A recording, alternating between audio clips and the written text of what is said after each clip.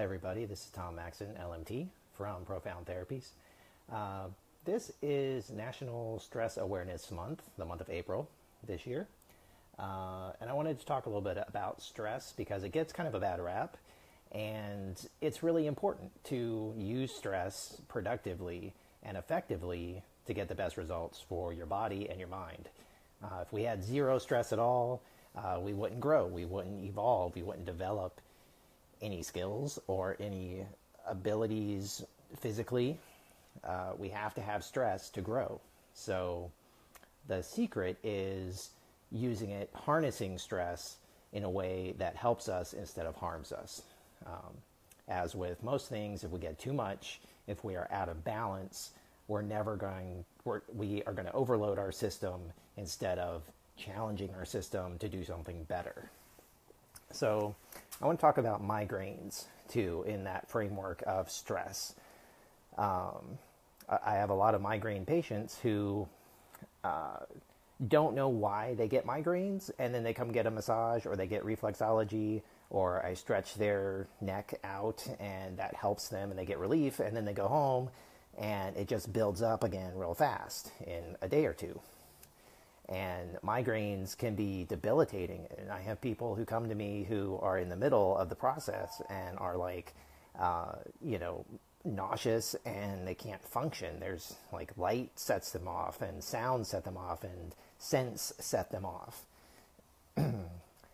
So to define what stress is, I'm going to say anything that causes a noticeable change in your environment that your body has to react to in some way to understand it. It's more than just the ambient level of stimuli in the environment to your nervous system. And migraines happen when you're over a threshold.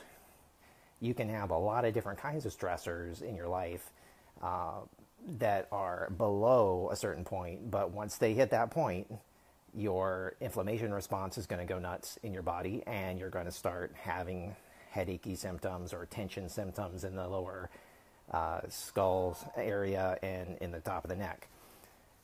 So tension headaches and migraines I'm going to kind of use interchangeably here, but they're not exactly the same thing, not exactly the same process, but stress-wise, it is the same kind of concept I'm talking about. So you need to look at all of the things in your environment that are causing low levels of stress that stack up on top of each other that put you over that limit of like migraine or inflammation or general achiness or general fatigue that you can't get rid of.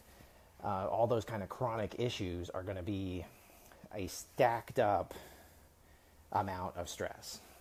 So, for example, a lot of people have certain triggers. They'll use that word.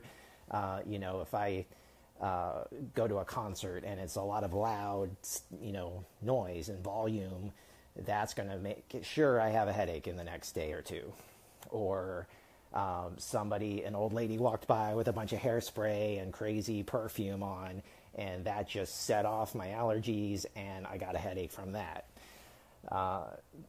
Those are things that are extreme examples, but they bumped all of the low-level stuff up over the top. So you can do a lot of things productively, proactively in your environment to minimize those kind of stimuli in your own body care.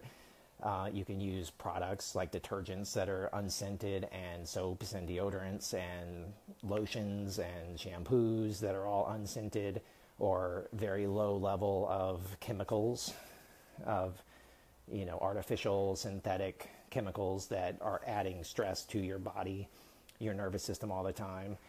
Because a lot of people don't even think about how many layers of products we use in our bodies every day, topically even, that overwhelms our body, our noses, our senses in the skin itself.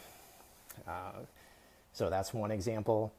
Food, there's a lot of food triggers for migraines and stress and gastric dysfunction that are obvious. Some people drink too much coffee, or they don't have enough caffeine, or they have too much gluten, or everybody knows how their body reacts to certain foods, and then they'll have adverse effects if they, go binge on a big meal at a buffet or something, and then that'll set off a process where they're headachy or stomach achy, or they just feel bad for longer than they should, longer than the body's actually processing that one meal. This could last days or up to a week of trickle down from the one decision you made to eat that much pizza at the pizza buffet that gave you a lot of gluten and inflammatory nutrients. So the overall point of this is that you can control a lot of things in your environment that are going to help you handle stress in a better way. If you take out a lot of those low-lying things, low-hanging fruit, so to speak, that can lower your overall stress level, it's going to take more stress from one big event to bump you over that threshold and really put you into a bad place. So it's kind of a continuum that you have to be aware of what's going on to your body from the environment. Some people might call that mindfulness. That's a big keyword, buzzword in this concept. And the more of those you can identify and lower in your daily life, the better. You're going to find less pain and more ability to adapt to the stressors that you want to adapt to, that help you grow and keep you in that happy zone of growth and development and challenging you to do better without hurting you and punishing you when you don't do better. So we want to keep this on a positive direction instead of a punitive direction.